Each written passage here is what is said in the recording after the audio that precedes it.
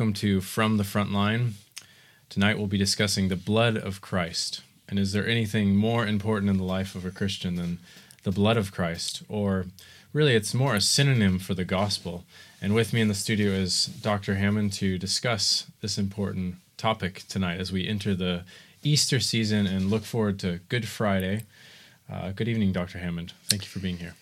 Yes, well, I am always regarding Easter as my spiritual birthday, and 45 years ago in 1977 I was converted by a message on effectively the blood of Christ, because the preacher Rex Matthey gave a message where he spoke about Count Nicholas von Zinzendorf visiting an art museum in Düsseldorf, which had a very powerful portrait. It had a portrait called Behold the Man, and it had a portrait of the crucifixion of Christ, and underneath the painting was an inscription, "I did this for thee.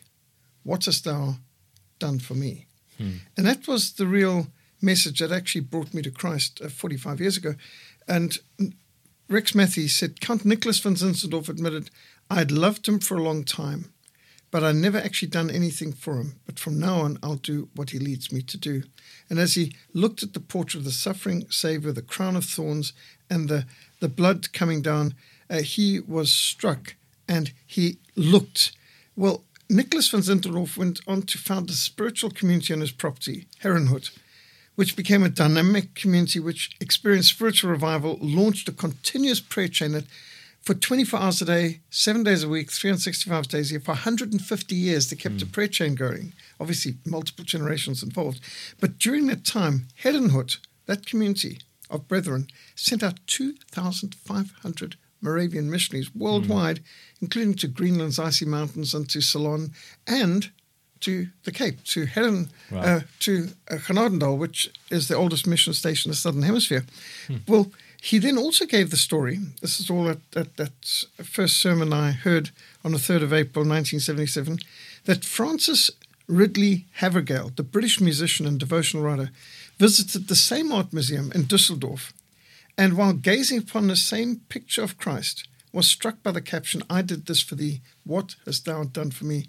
And Francis Havergal wrote some lines of poetry, which she wasn't satisfied. She tossed that paper into the fire, but the pages fell out untouched, and months later she showed them to her father, encouraged her to preserve them.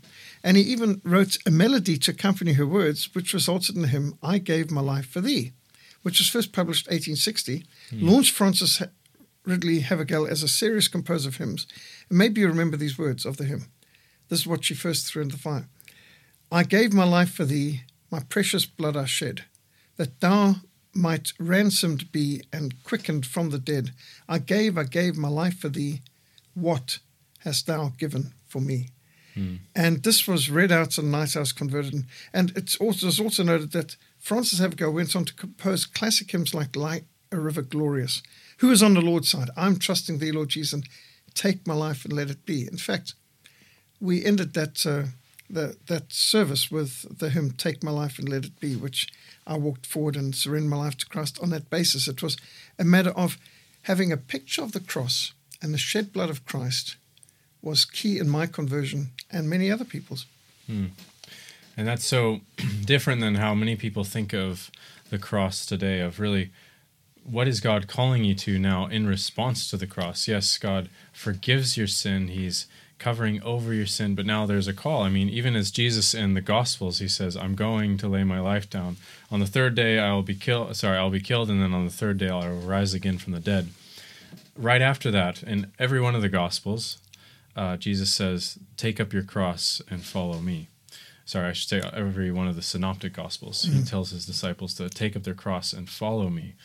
And so I think there's often, it's sort of, we look at the cross cheaply today. It's a thing you hang on the wall in your church, or you have a piece of jewelry around your neck, but do you really think about that call of what is God calling you to do in response to the gospel, to the shed blood of Christ in your life?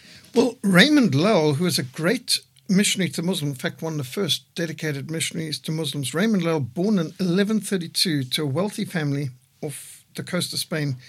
His early life was spent in debauchery and, he said, utter immorality, yet he was recognized by his peers in Spain as a man of brilliance and promise, but during his 30s, Raymond Lull was born again as a result of a vision of the Saviour hanging upon the cross, his blood trickling from his hands and feet and brow, looking reproachfully at him.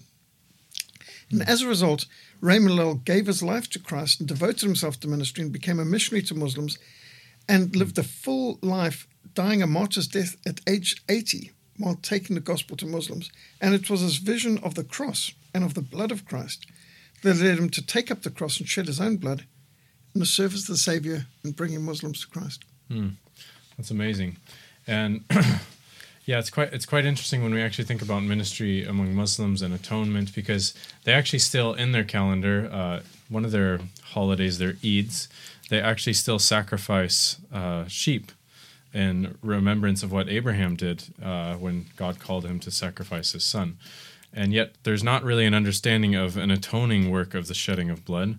Although in some communities they actually start to see an atonement aspect, but I think that's more because of an overlap with the Christians who have been there witnessing to them. But there's not, it's really just, we shed the blood of the animal because that's what Abraham did in faith in response to God. But it's not a deep understanding of this blood actually covers over my sin. And so it's a much weaker view of atonement. And when we talk to our Muslim friends and we speak about atonement, we really have to go back and lay another foundation. We have to look through the Old Testament and see, well, why is the shedding of blood necessary? Think about Adam and Eve in the garden. Why did God have to cover them with animal skins? They already had clothes. Do they need another set of clothes? No, it's because there was a need of the shedding of blood to cover for their sins. And you have this all throughout the Old Testament. In the Levitical law, it talks about in Leviticus 17, verse 11, it says, "For it is the blood that makes atonement by the life." Or as the author of Hebrews picks up, he says, "Indeed, under the law, almost everything is purified with blood, and without the shedding of blood, there is no forgiveness of sins." And so in an Islamic context, they may not be thinking in terms of the same way of how we view God forgiving our sins in terms of we did the wrong thing, now God needs to atone for our sins, there needs to be justice paid. They're thinking more in terms of honor and shame categories, which is quite interesting because in honor-shame cultures, you can often do things like lie, and that's not necessarily wrong as long as it's sort of covering over the shame of your family or your people. You can even kill someone to restore the honor of your people. And there's an interesting analogy that I've heard used when sharing the gospel with people from a Middle Eastern context. And this comes from a book called Stubborn Perseverance. And he says, in just this quote from this book, it says, "I lived in the Middle East for a number of years and saw this truth of blood making atonement illustrated many times. If a family is shamed, there must be a shedding of blood to restore the family's honor. This is called honor killing. For example, if your sister had sex outside of marriage, she must be killed to restore the family's honor. If this is true when a person sins against another person, how much more serious when someone sins against God?" And although we wouldn't say you should kill someone who's guilty of sexual immorality from your family to restore honor, but there is some overlap of that there must be the shedding of blood to atone for, to cover over sins. And you see this all throughout the Old Testament. All the prophets actually made sacrifice for their sins because they too were sinners that needed atonement for their sins. Well, it's a redemptive analogy. It provides a stepping stone to presenting the gospel. And all Muslims recognize that Abraham is the father of the faithful. And they look to Abraham as their ancestor in the faith, just as Hebrews and Christians look to Abraham as father in the faith. But we can point to Abraham and say, now, Abraham, who's actually called the friend of God in the Quran. Now, Abraham was asked by God or commanded by God to surrender that which was most precious to him, his own son, his only legitimate son. And if the greatest way that Abraham could show his love for God was to be willing to sacrifice his own son, then what's the greatest way God could show his love to us? Is there anything that God has done in history to equal or surpass the sacrificial love of Abraham? And while Muslims might want to argue with us, they won't forget the analogy because they all know about Abraham, they all know about the sacrifice. Now, they might think it's Ishmael, although the Quran doesn't say, but in their tradition have come to think that it was Ishmael he's offering. That doesn't matter. We don't need to argue over just Ishmael or Isaac. The important thing is that when John the Baptist saw Christ, he pointed and said, "Behold, the Lamb of God who takes away the sins of the world." And Abraham said, God himself will provide a lamb. And God did provide a ram then, and he is the Lamb of God who takes away sins of the world today. But when many people speak of blood, they don't really understand just how much is involved, because 3,400 years ago, God said in Leviticus 17:11, "For the life of the flesh is in the blood." And we read in the Bible of, I think the first reference to blood in the Bible is Genesis 4:10-11. "What have you done?" God says to Cain. "The voice of your brother's blood cries out to me from the ground. So now you're cursed from the earth, which has opened its mouth to receive your brother's blood from your hand." And later in Leviticus says, "For the life of the flesh is in the blood, and I've given it to you upon the altar to make atonement for your soul, for it is the blood that makes atonement for your soul." And for many years, people would have maybe had a very simple view of what blood is, but now we understand how complex blood is. And I've been a blood transfusion donor for many years. My mother, being a nurse, required us to sort of line up and give our blood about every month. That was considered healthy and right, and you're a bad person if you don't go and donate blood. And before I knew it, I was also donating white cells now.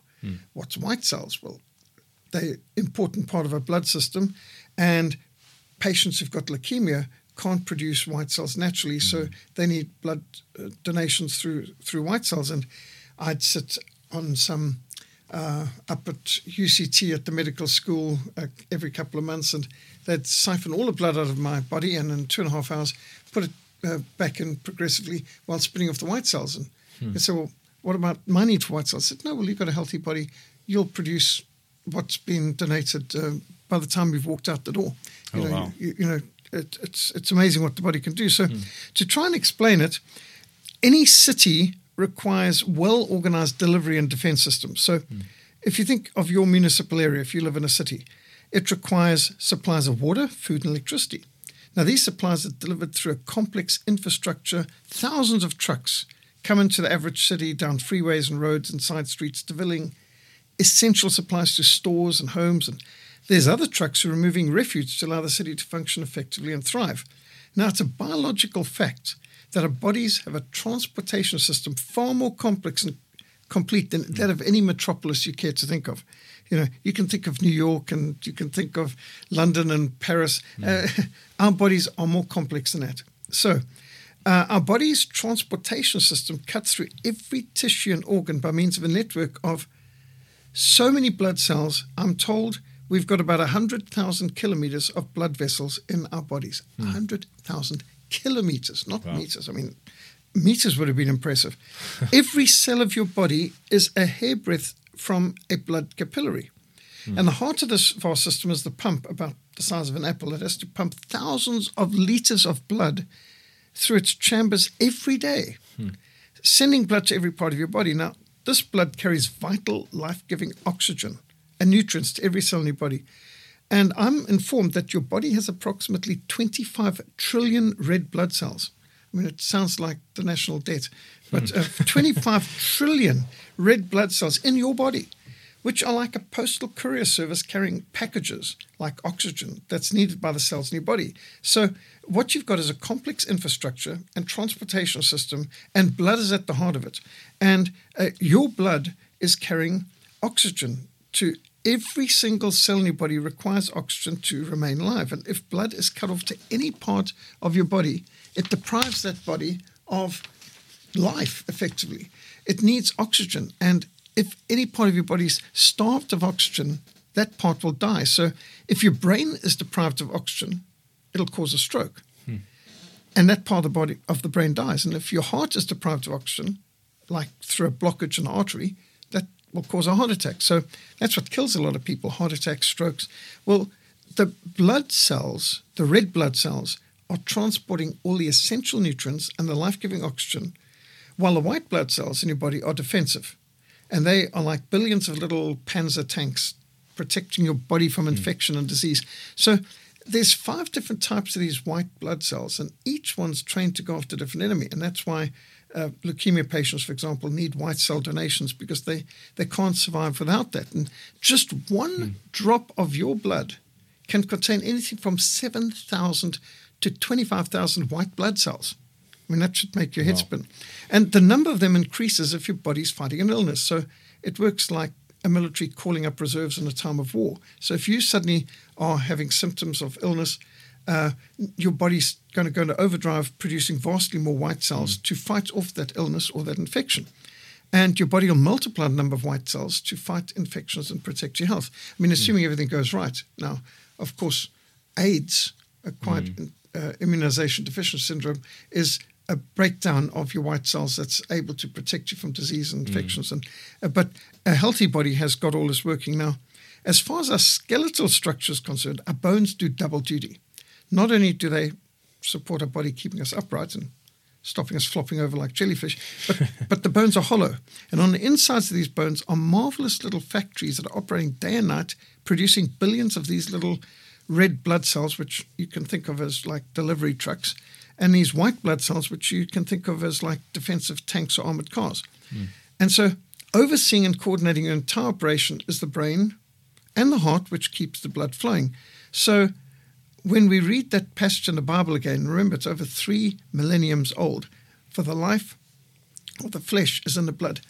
Nobody could have understood how true that is until very recently, till science caught up with what God's word tells us. Yeah, and it's amazing to think about the fact that, our blood is what actually keeps us alive. But I mean, in the Bible, it just talks about the shedding of blood and the atonement. But to actually understand how intricately God has actually designed and created this, that even before, thousands of years before we'd even understand this, God just said, okay, let me just dumb it down for you. The life's in the blood. That's the simple way. And it's a total fact. It is. Yeah. And so after the flood, God communicated a covenant with Noah and his descendants, and all the animals too, for perpetual generations. So Genesis 9 we read, whoever sheds man's blood, by man shall his blood be shed. For in the image of God has God made man. So blood is super important. And again, life is important. And life is valuable because we're not from goo to the zoo to you. We're not mud and molecules to monkeys to man. We're not a cosmic accident. We're not just matter and motion. We're made in the image of God. And so shedding blood is serious. And according to the law, almost all things are purified with blood. And without the shedding of blood, there's no remission of sins, which is again repeated in Hebrews 9:22, which you read earlier. So it's absolutely vital that we understand the importance of blood, because then we understand, well, when we speak about the blood of Christ, we're not talking about some magic gimmick. We're talking about the actual heart and soul of what keeps us alive. And it's at the core of the new covenant, and it's also at the core of the atonement. And therefore, when we speak of the blood of Christ or the cross, it's actually shorthand to understand the whole gospel message. And as Peter talks in his first letter, his first epistle, he speaks of the blood of Christ. And to him, he uses it as a call to action. He says in 1 Peter 1:16, it says, you shall be holy, for I am holy. And if you call on him as Father who judges impartially according to each one's deeds, conduct yourselves with fear throughout the time of your exile. So he's calling them to holiness. He's calling them to live under the fear of the Lord, knowing that you are ransomed from the futile ways inherited from your forefathers, not with perishable things such as silver or gold, but with the precious blood of Christ, like that of a lamb without blemish or spot. And so he uses the blood of Christ, the atoning work of Christ, the propitiation of Christ, as a motivation to say, live under the fear of the Lord. You shall be holy, for he is holy. And he's reminding them, look, you're living in light of God as your Father, who's the one who judges impartially. Live in a way that honors him. And so he uses it as a motivation. You weren't ransomed with silver or gold. It wasn't these petty things, rather the blood of the very second member of the Trinity, the blood of Christ. Therefore, do something in response to this. Yes, indeed. So this again reminds us of Exodus 12:13, the Passover. And as God said in Exodus 12:13, now the blood shall be a sign for you on the houses where you are, and when I see that blood, I will pass over you, and the plague shall not be on you to destroy you when I strike the land of Egypt. So the blood of the Passover lamb was for protection, and we read that Christ is our Passover lamb. And Zechariah 9:11 we read, as for you also, because of the blood of your covenant, I will set your prisoners free. And we see another magnificent prophecy of Christ, a messianic prophecy in Zechariah 13:1. In that day a fountain shall be opened for the house of David and for the inhabitants of Jerusalem, for sin and for uncleanness. So this is continually speaking about the blood. It's a synonym for the gospel. It is the blood of Christ that redeems us from all sin. So in Matthew 26, verse 28, as the Lord in the Last Supper says, but this is my blood of the new covenant, which is shed for many for the remission of sins. And so when we have the Lord's Supper, it should be bringing back to our remembrance all these different pictures, analogies, and scriptures on blood, right from the blood of the first animal slain to cover the sin of Adam and Eve, through to the more noble sacrifice that was offered by Cain, and the Passover lamb. And we think of Abraham offering up his son, but the angel stopping him and saying, now I know you fear God, and God provides a ram, and all the way through. And you think of the scapegoat, and there's so many pictures throughout the Bible. And so when John the Baptist points and says, behold the Lamb of God who takes away the sin of the world, he's of course referring to the blood of the Lamb. I think it's so interesting when you look at sort of these Old Testament themes all coming to their fruition in Christ. They had these themes of sacrifice, but also there's this other theme that runs parallel to it of Abraham to being told that he'll have a son, and through your son, all the nations of the earth will be blessed. So there's this theme of there's a coming one, an offspring of Abraham, then the offspring of David who will come, a Messiah who will come. But then this promised offspring and this sacrifice sort of come together in one. It's like, wait, the son, the offspring is the lamb? It's a strange sort of melding of the two. And wow, now the promised Messiah, the one who's coming to deliver us, he's also going to be the sacrificial lamb who sheds his blood for us. I mean, no one could have been fully anticipating this, how the true deliverer would come and he himself would actually get up on the altar and shed his own blood to deliver his people. Right, so we've got to think of how regularly through the Bible, Jesus is referred to as the Son of David.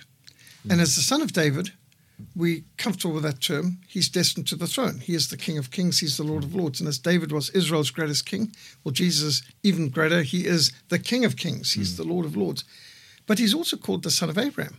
Now, as the Son of Abraham, he's not destined to the throne as the Son of David, but destined to the altar of the cross, sacrifice. So we can think of Jesus as the Lamb of God or the Son of Abraham, who's the sacrifice, the altar. And we can think of Jesus the Lion, the King of Kings, the Son of David. And so you've got to keep this balance that Jesus came as a lamb the first time, but he'll come as a lion the next time. He came as a savior the first time, he'll come as the judge on the last day. You either bow to him as savior today, or you will be forced to bow to him as eternal judge then. And so this balance between understanding, yes, there's the wood of the cross, there's the wood of the cradle, but there's also the gold of the crown. And Jesus was born in the cradle, but he is born to die. We think of the wood of the cradle pointing to the wood of the cross, but then there's the gold that symbolizes he is the King of Kings, the Lord of Lords. So I think it's just so important to get this balance. And you get this wonderful picture in Revelation 5 where the song of the redeemed is given, and the redeemed are singing to the Lamb, you are worthy to take the scroll and to open its seal, for you were slain, and you have redeemed us to God by your blood. Out of every tribe and tongue and people and nation, worthy is the Lamb who was slain to receive power and riches and wisdom and strength and honor and glory and blessing. Blessing and honor and glory and power be unto him who sits on the throne, to the Lamb forever and ever.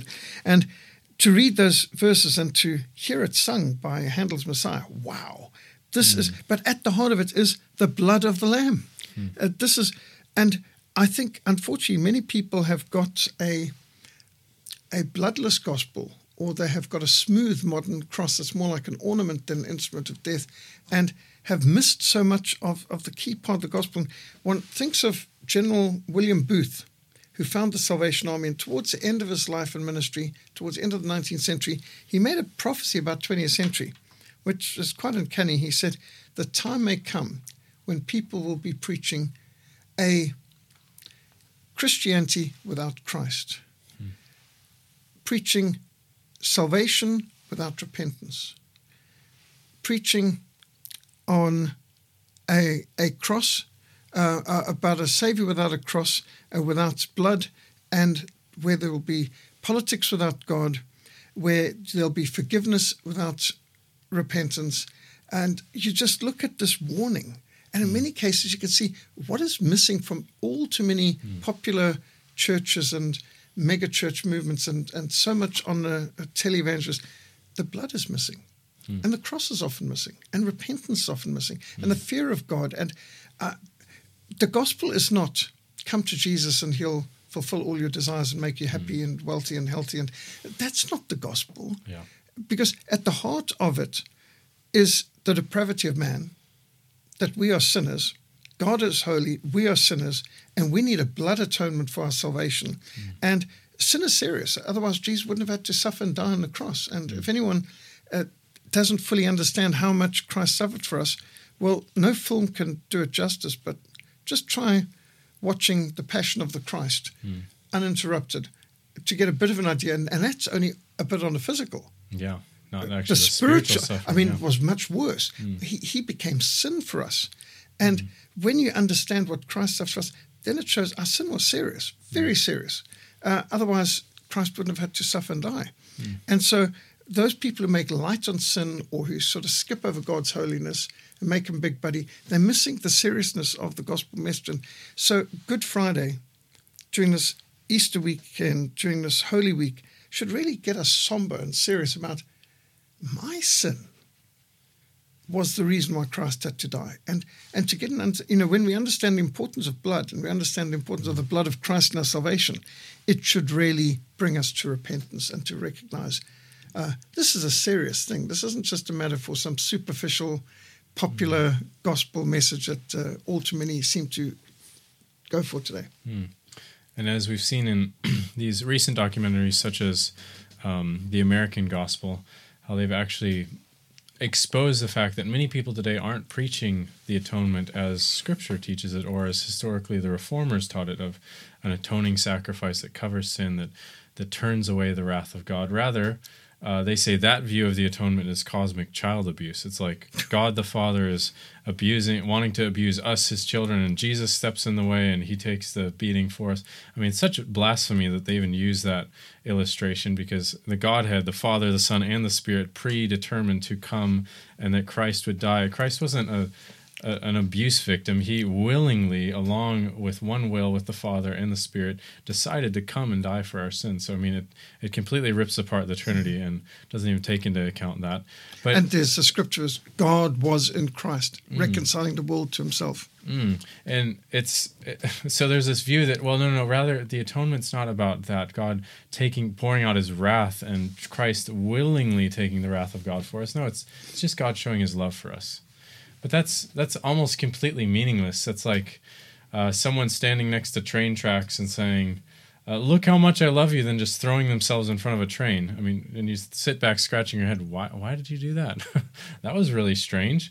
Whereas if it's like the Bible says, the wrath of God is upon us, we're there on the train tracks, our foot is caught in the train tracks, we're incapable of getting out, and then he comes and sort of tackles us, pushes us out of the way, and he gets hit by the train instead of us. I mean, that actually shows more, I think, a biblical picture of him dying in our place. Not that we think a train track is a great illustration, but I mean, thinking if God just loves us, but we're not under the wrath of God, what was the point? And that's how much of the church views the atonement today. It's it's just about the love of God. But there is no love if there's no danger you're in.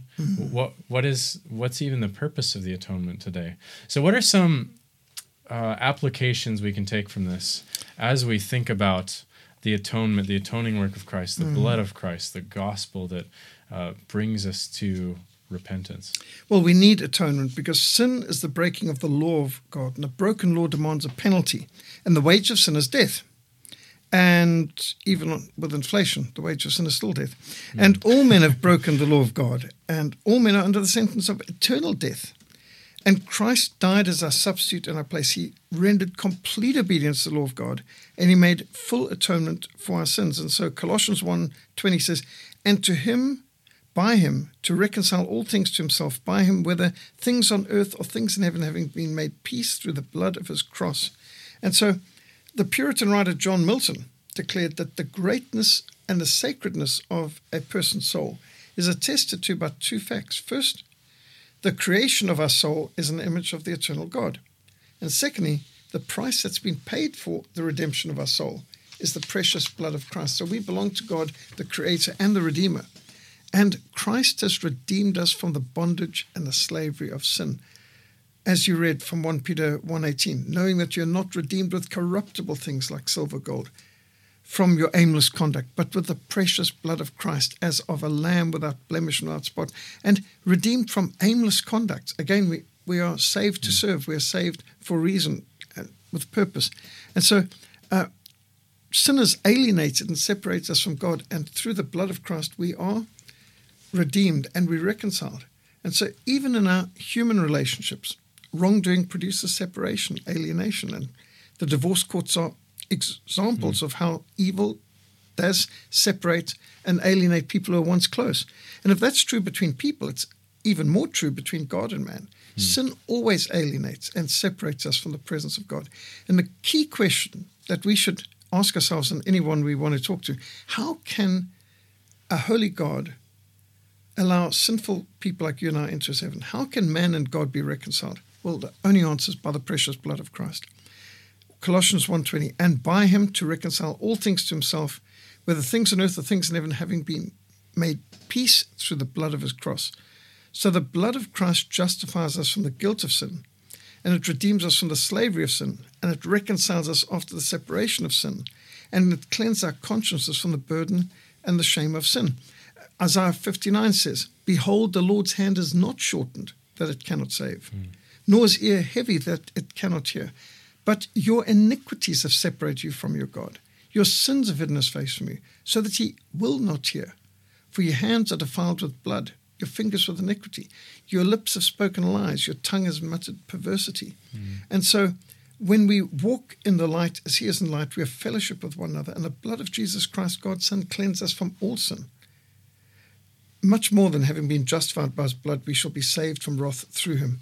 So, yes, to me, a very key thing is we can see it in so many different ways in life, such as how you have a red cross on white to indicate the Red Cross, and also in times of war. So Sir Arthur Conan Doyle, the creator of the Sherlock Holmes novels, wrote a book on the history of the Anglo-Boer War, in which he tells it of a detachment of British soldiers who were overwhelmed by the Boers, falling back under heavy fire. Their wounded lay in a perilous position. They were facing certain death. And one of them, a corporal in the Ceylon Mounted Infantry, recalled that when they realized they had to come immediately under protection of a Red Cross, but they did not have a flag and they didn't have paint. All they had was a piece of white cloth, which was made from somebody's undergarments, but they had no red paint.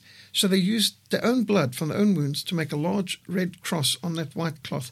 And when the Boers saw the red cross on the white flag, the firing ceased. A truce was called. The Boers stood back. The British wounded were carried to safety. Just one case of how blood can save you. But in this modern age, many people are so postmodern and so un-Christian in their outlook that C.S. Lewis, the great writer and professor from Cambridge University, wrote the book The Lion, the Witch, and the Wardrobe to try and communicate the gospel in an analogy. And Edmund had been enslaved by the White Witch. He had been foolish, he'd been rebellious, he'd been evil. He had actually become a traitor to his own brother and sisters. So when the great lion Aslan came to rescue him, the wicked witch reminded him of the deep magic that was written on the stone table. Every traitor belonged to her, and she had the right to the blood of every sinner. Then, to the amazement of all, Aslan spoke privately to her, and she let Edmund go. And later that night, Aslan surrendered himself to the witch's camp, where they took him, shaved off his magnificent mane, ridiculed him, beat him, spat upon him, tied him to the stone table, and the witch sharpened a knife, drew near, plunged the knife into the lion's heart, killing Aslan. And from a distance, Lucy and Susan wept in grief. In the morning they went to recover his body, but they found the stone table broken, and the body of Aslan nowhere to be seen. And turning around, they found him larger than they'd ever seen him before. And he is shaking his magnificent mane. He is fully physically alive. Susan and Lucy hugged and kissed Aslan, weeping for joy, and said, "But Aslan, what does this mean?" And Aslan replied, "It means that though the witch knew the deep magic, there is a magic deeper still, of which she did not know. Her knowledge only goes back to the dawn of time.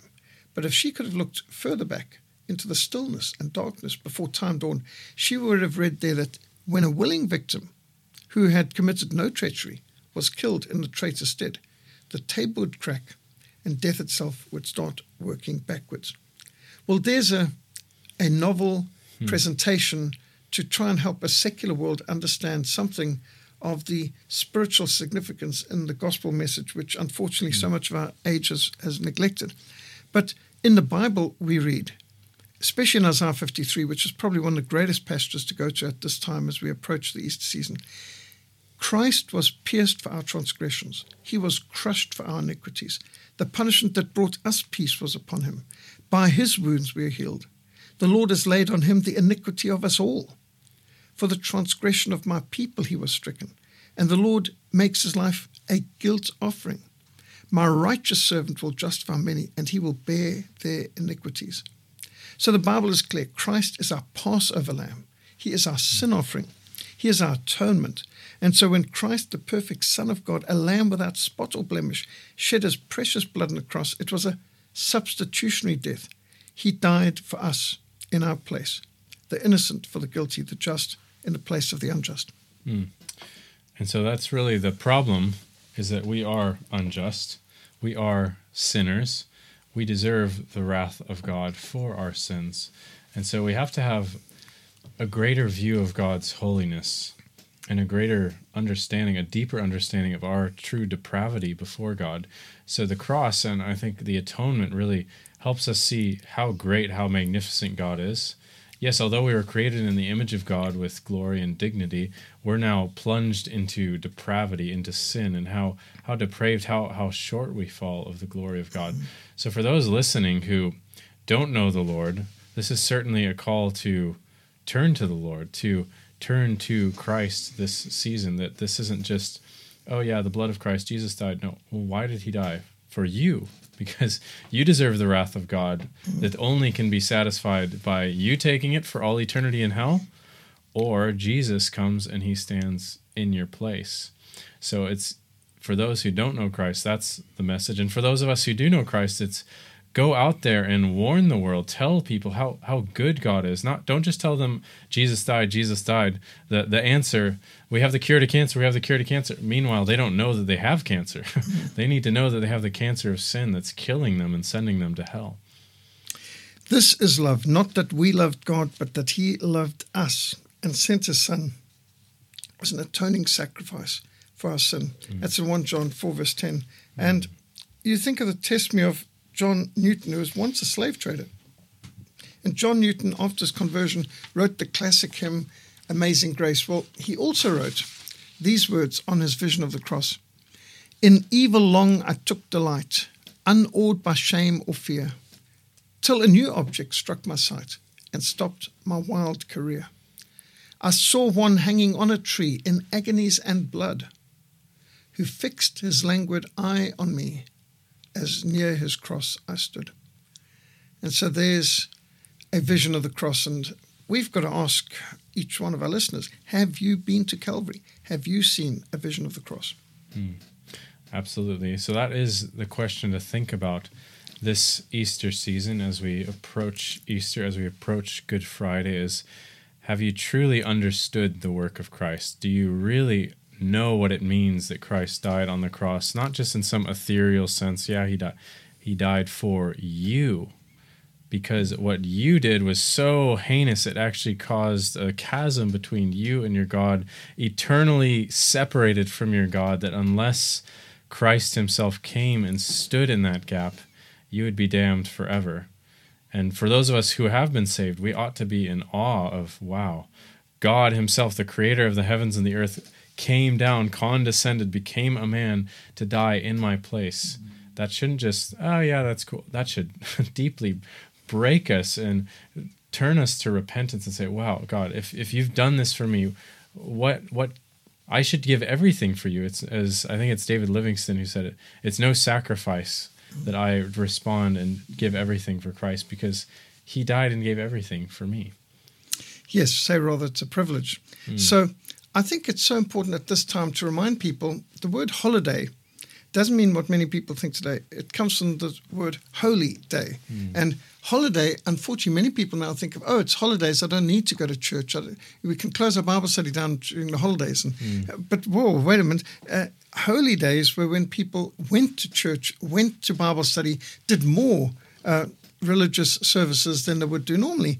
And so may I suggest to our listeners who want to revive their devotional life that go on a complete, total, utter fast of secular media for this long weekend, which would be a good thing any time of the year anyway, but particularly this season. And what we found particularly powerful in our family is listen to, if you can go to a presentation of Handel's Messiah, great, but if you can't, at least listen to, if you can find it on the web, play Handel's Messiah. It's all scripture, and it's about 3 hours, powerful, and it's pounding out so many of the scriptures we've mentioned here, which you will never forget. And we've had the privilege of my wife Lenora and daughter Daniela many times have sung Handel's Messiah at the oldest church in the Southern Hemisphere, Protestant church, which is Strand Street Lutheran Church. At Daniela's also sung in the Moederkerk, the Dutch Reformed Church at Adley Street, and Lenora's even sung at the Cape Town Symphony Choir in St. George's Cathedral, and many other wonderful venues. This is such a great classic, Handel's Messiah. If you want to know what heaven sounds like, well, I would bet this is pretty close. And I don't know that we've got any better music on earth to compare with this right now. So Handel's Messiah, one of the greatest concerts you could possibly go to. And if it's being performed at a local venue near you, support it. Otherwise, find it online, and just outstanding. Another thing is, especially on Good Friday, can I suggest if anyone has not yet seen The Passion of Christ, watch it quietly on your own, and then go into the Gospels and read up and just see with new eyes from a serious attempt to try and give a realistic portrayal of what was involved in the crucifixion, because I'm afraid most of our films on the life of Christ have sanitized and made it more acceptable to our sensibilities by not going into what plainly the scriptures explain and what we know from history how the Roman crucifixions went. So the Passion of the Christ. Then there's also Ben-Hur. I'm talking about the classic 1950s one, not the modern garbage, which is so the hippie Jesus abiblical. Version. Yeah, but the original, the 1956 one with or was it 58, 59, with the Charlton Heston, which is the classic. Ben-Hur, the book, Ben-Hur, the also radio theatre presentation audiobook, if you want to get to the book or watch a film. But Ben-Hur is another good way of just focusing the family on where all the problems in this novel on Ben-Hur are all resolved in and through the cross. And it's such a powerful message, especially as the whole film and book is about the battle between statism and monotheism, between those who worship the state and those who worship the one true God, and very relevant to today. Other great films or media that could be helpful, there's a film that's come out called Risen. Risen is a very powerful one given from the perspective of a secular Roman unbelieving centurion who's trying to find the body of Christ after the crucifixion. Very powerful, well worth watching. There's also The Case for Christ. That's both a book, it's a documentary, and it's also a dramatic film. The Case for Christ is a story of an unbelieving, skeptical journalist from Chicago who went on a mission to investigate all the evidence to try and disprove the resurrection, to win his wife back to atheism after his wife had become a religious fanatic. And so this is just such a phenomenally powerful film.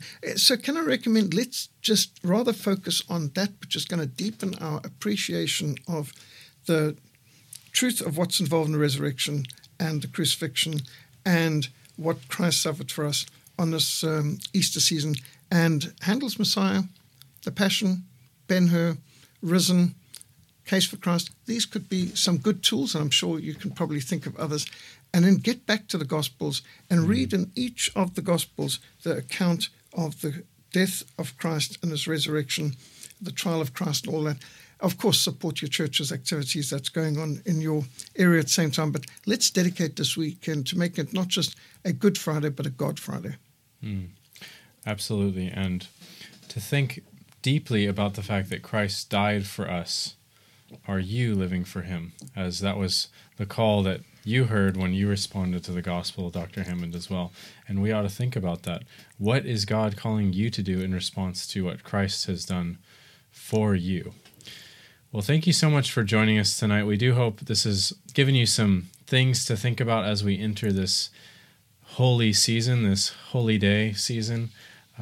We do pray that you be blessed as you meditate on the life and death of Christ. Good night, and God bless.